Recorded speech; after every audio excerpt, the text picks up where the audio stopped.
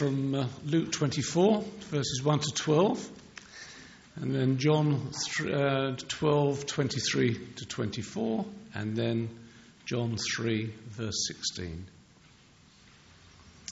So Luke 24, verses 1 to 12. The resurrection.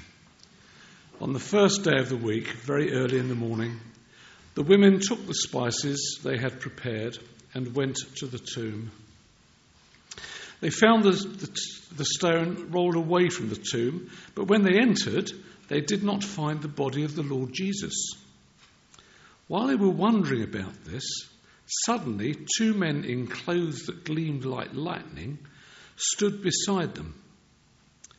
In their fright, the women bowed down with their faces to the ground. But the men said to them, "Why do you look for the living among the dead? He is not here. He has risen. Remember how he told you while he was still with you in Galilee. The Son of Man must be delivered into the hands of sinful men, be crucified, and on the third day be raised again." Then they remembered his words. When they came back from the tomb, they told all these things to the 11 and to all the others. It was Mary Magdalene, Joanna, Mary the mother of James, and the others with them who told this to the apostles. But they did not believe the women, because their words seemed to them like nonsense. Peter, however, got up and ran to the tomb. Bending over, he saw the strips of linen lying by themselves, and he went away, wondering to himself what had happened. Now we turn to John chapter 12, verses 23 and 24.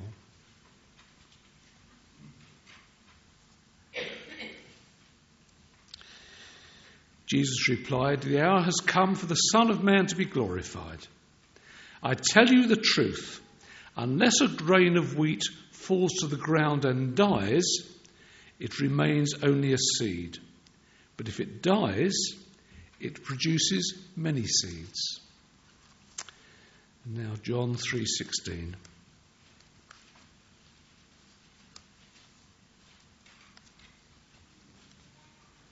For God so loved the world that he gave his one and only Son, that whoever believes in him shall not perish, but have eternal life. This is the word of the Lord. Thanks be to God.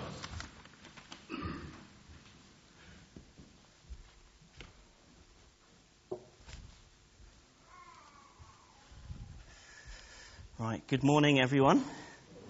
Welcome to St. Paul's, especially if you're a newcomer. Thank you, Ted, for your reading as well. I'm Tom. I'm the almost new vicar. It's certainly my first Easter here, and it's a delight to be with you on this special day. And I just need to say as well, congratulations for getting up early. Was it difficult for anyone? It was a bit of a nasty shock, wasn't it? I knew things were bad when my alarm clock woke me up rather than my children. And I know the Archbishop of Canterbury and the Pope apparently are hatching a plot to fix the date of Easter. I'm going to put in a word, should they consult me, for not the weekends that the clocks change. But anyway, I'm sure they won't ask me. Here we are. It's Easter Day. And Easter is a wonderful time, isn't it? The whole Easter weekend, a time for feasting, hopefully, certainly is for us. A time for resting, apart from this morning, obviously. And a time as well for many to be with friends and to be with family. Yet it's also a time for reflecting on questions of faith, isn't it? Especially in the context of this week where we saw those horrific bombings in Brussels, which shocked many of us. And I'm sure if you're like me, when you heard about what had happened, something in you would have screamed out, "This is evil. This is wrong. This is the complete opposite of what God would have us do." Yet it begs the question then, doesn't it? What do Christians believe about God and his purposes? The perpetrators of that crime obviously believed one thing. But what is the truth? What do we believe about God's character and what he calls us to? and how he can inspire us in his lives. It seems fitting in this week, and especially at Easter, just to reflect on those things. And that's what we're going to do today. And we're going to do it through what is arguably the most famous verse in the whole Bible, John 3:16. That was the one that Ted finished with. Just to remind you of the words, you can see them on the screen there. For God so loved the world that he gave his one and only Son, that whoever believes in him shall not perish, but have eternal life. I'm going to make 3 simple points from that verse that correspond to 3 simple questions that we might have about Christianity and indeed human history. And they are these. Why? First of all, why did God send Jesus into the world to live, then to die, and then to rise again? Second, what did it achieve? What was the purpose of it?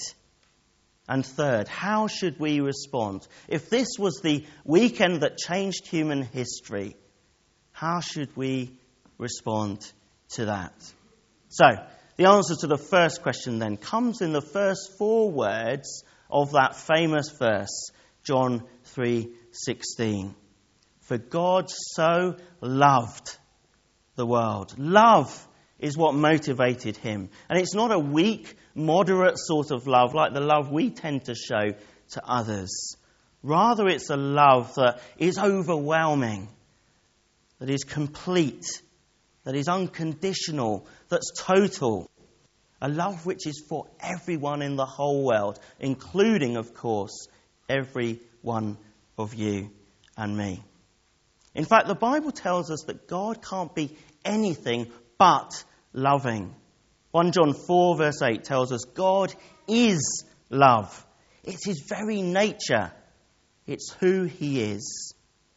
But how can sending someone to death, for the Bible tells us that Jesus was sent to die, be love? It wasn't some great accident or tragedy. The Bible makes that clear. God planned it. He prophesied it. Jesus did and as well. So we've got Isaiah 53 in the Old Testament looking ahead to the death of the suffering servant that God would send. And then Jesus himself mentioned it numerous times, and the angels in that account of the resurrection reminded the women, didn't they? They said, remember how he told you, the Son of Man must be delivered into the hands of sinners, be crucified, and on the 3rd day raised again. Everything was looking ahead to the Son of God coming to earth, showing us what God is like, but then dying, being crucified, and then rising again. Why would a loving God do that? That's the question we might rightly ask. And why would Jesus go along with it, devastating though the prospect was? Well, Jesus himself gave us the answer, actually, and that's why I chose that other little passage from John 12. Jesus, to repeat those words, replied, the hour has come for the Son of Man to be glorified. His glorification came at the cross. I tell you the truth, he continued, unless a kernel of wheat falls to the ground and dies, it remains only a single seed. But if it dies, it produces many seeds. And who was the seed in this metaphor? It was Jesus himself. The metaphor is about having a right relationship with God, being holy in his sight. For Jesus was the only one who was right with God. For he was the only one who ever lived a perfect life. And the gospel accounts show us that, don't they? He was the only one that did not stain that relationship with sin. And yet, if Jesus died, the one perfect human being, well, then the possibility emerged of a right relationship with God for everyone, for each of us, indeed for the whole world. For if Jesus, the one righteous seed, could remove the stain of sin for the rest of mankind, well, then God could look at us as righteous, as holy too. We could be washed clean and forgiven. God could go from having one son to having many sons and daughters adopted into his family, all made possible because the first and greatest Son, Jesus, died in our place. And so, where was love in the events of the cross? It was the reason why God was willing to give up his Son, whom he loved, because it would then fulfill the object of his love for the whole world. It would enable each of us to become and enter an intimate, loving relationship with God, the very thing he desperately longs for each of us. The thing he made us for. And the thing that deep down we all know in our heart of hearts is what we crave. The thing that will satisfy us, as Claire hinted in her little talk about the empty tomb, filling what can be the emptiness in our lives. God longs to fill that. And when he does, our life will be transformed. So Jesus dying for the world was all about love. Jesus showed his love by dying on the cross. Love was the motivation for him and for the Father to remove that barrier with mankind so that we could gain for ourselves what we could not gain otherwise. He gave us the freedom to receive their love and to love them back. So my question to us right now is this: do you know that love? Do you know that God desperately, totally, unconditionally loves you? Every one of us, as an individual person with all our failings, all our quirks. Do you know that he sent his Son to die for you? And that out of love, he has given you the greatest gift imaginable. So, the second question then is, what is that gift? What is on offer to us through this first Easter weekend? What did it achieve? And the answer can be reduced to yet another single four-letter word: life. Life is what we've been given. And the metaphor of the seed also helps us in understanding that. Now, my knowledge of biology is pretty limited, but what I do know is that in agriculture and in human and animal reproduction, a seed does so wonderfully lead to life. Even my daughter knows that. She's got a little sweet pea plant growing in our kitchen that she made at preschool. And it's an amazing thing, isn't it? How a seed can become something as big as a vast towering tree, or even a vast towering rugby-playing man. It's incredible, but it's true. But what is the life that Jesus is talking about? Well, John 3:16 told us that it's eternal life. It's life that doesn't end. It's about not perishing. And we all know, don't we, what an unpleasant odour of something perishing can produce. I've known that smell over the years when I open my kitchen on occasions. I think typically it's a sort of mushy bit of cucumber. You recognise that smell? And it's so easy to happen, isn't it, in that salad drawer at the bottom of the fridge. It's unpleasant.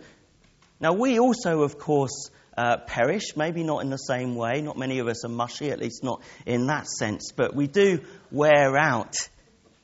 And ultimately, of course, it leads to death, albeit later for many than it used to. But Jesus promises something beyond, doesn't he? A new imperishable body, one that doesn't have a shelf life, one that will not ever deteriorate.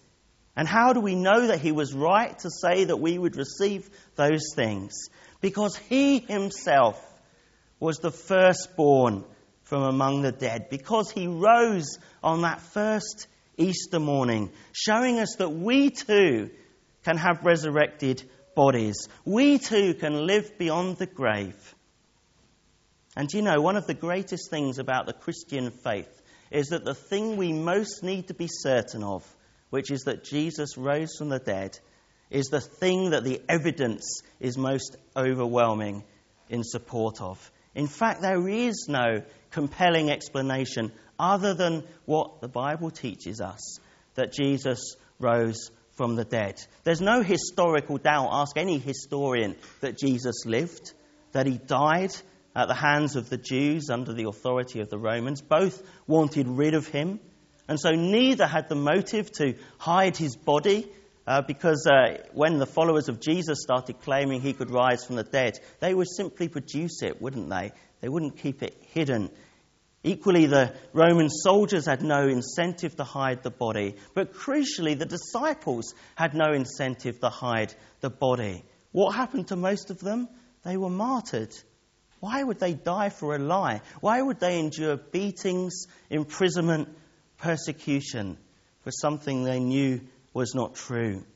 And why on earth would the church, which is now something in the region of 2 billion people, have grown to that point? Why would so many people claim to have a relationship with the risen Jesus if he had not risen from the dead? It simply isn't plausible. None of that could have happened unless the one explanation that makes sense of it all was true. Jesus is risen. The disciples would have remained demoralized.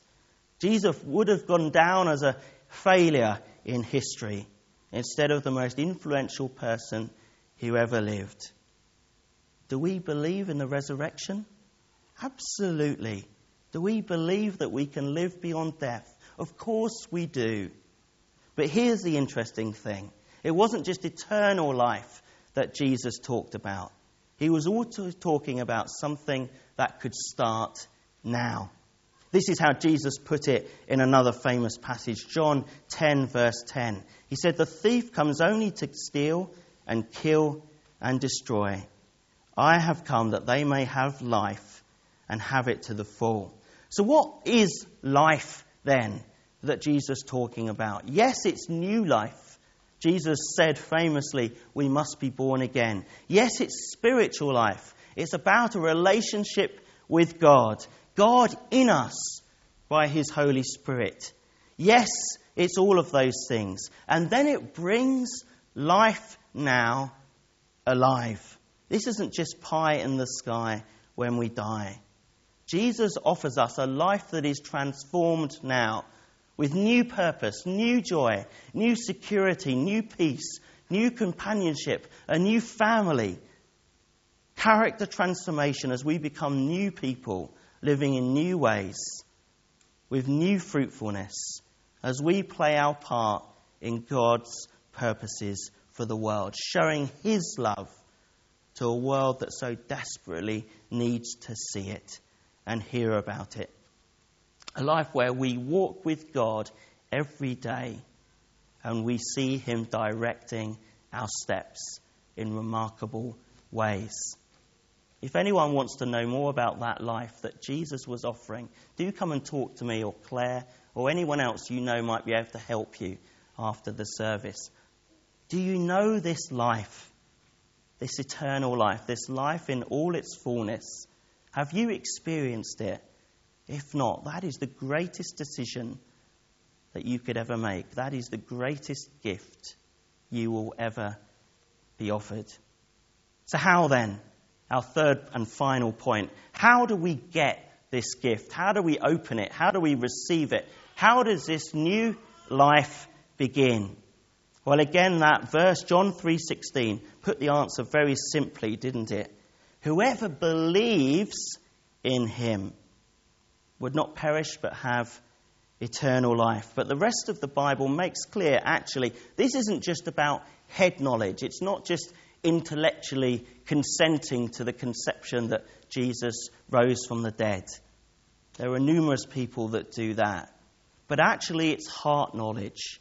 It's to say that if Jesus is who he claimed to be, the Son of God, who died for us, who rose again, and offers us the way to live, offers us eternal life, who calls us to follow him, who the disciples declared to be Lord, well, then the way we show our belief in him is to follow their example and to say that if Jesus is God, then he needs to be my God, my Lord, my Saviour. No other response makes any sense. So, what about us?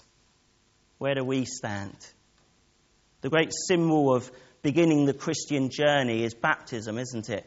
Especially with adult baptism. What happens is people are lowered into a pool, and it symbolises being lowered into the grave. And it captures that sense that when we come to faith, when we follow Jesus, we are laying aside, we are dying to an old way of living, where we live in independence to God, where we say, I'm going to go my own way.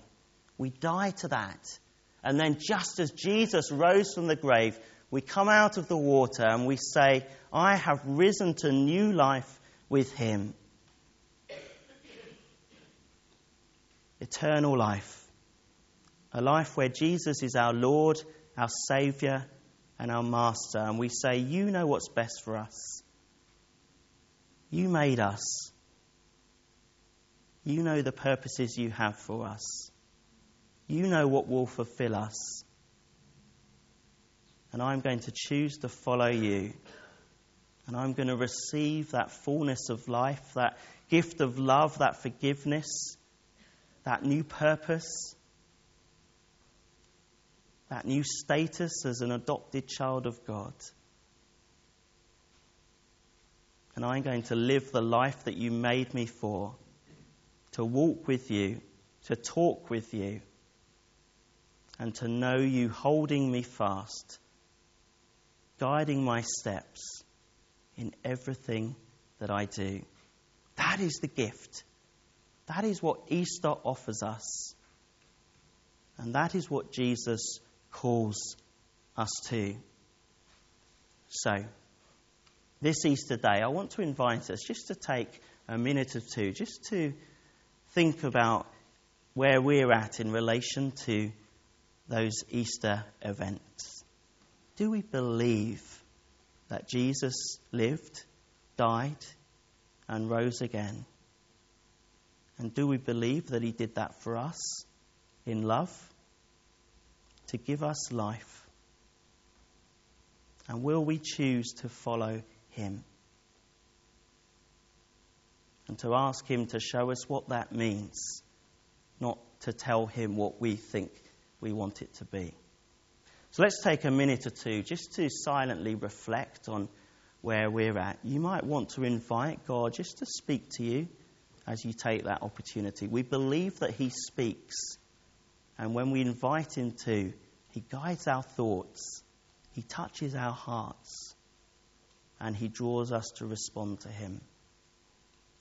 So let's take that time now, and then I'll pray for us all.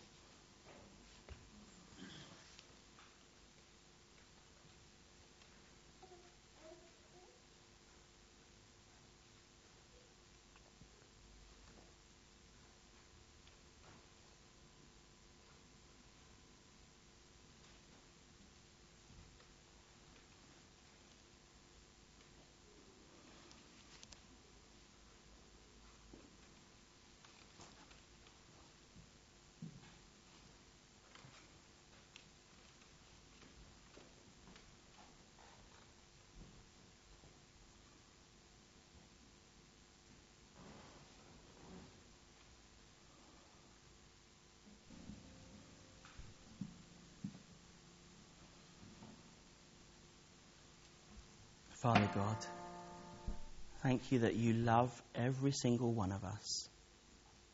You know everything about us. You know our hopes and our fears. You know our joy and our sorrow. Father, we offer you our lives again. Would you draw us to walk with you, to talk with you, to trust in you, and to be used as a beacon of light, as a person who offers love and offers hope to our friends, our families, our communities. Father, would you use us to transform our world? In Jesus' name we pray. Amen. We're going to sing a song now that is very much celebrating what we've just been thinking about. It's all about the joy of walking with Jesus, of thanking God for all that he's done for us.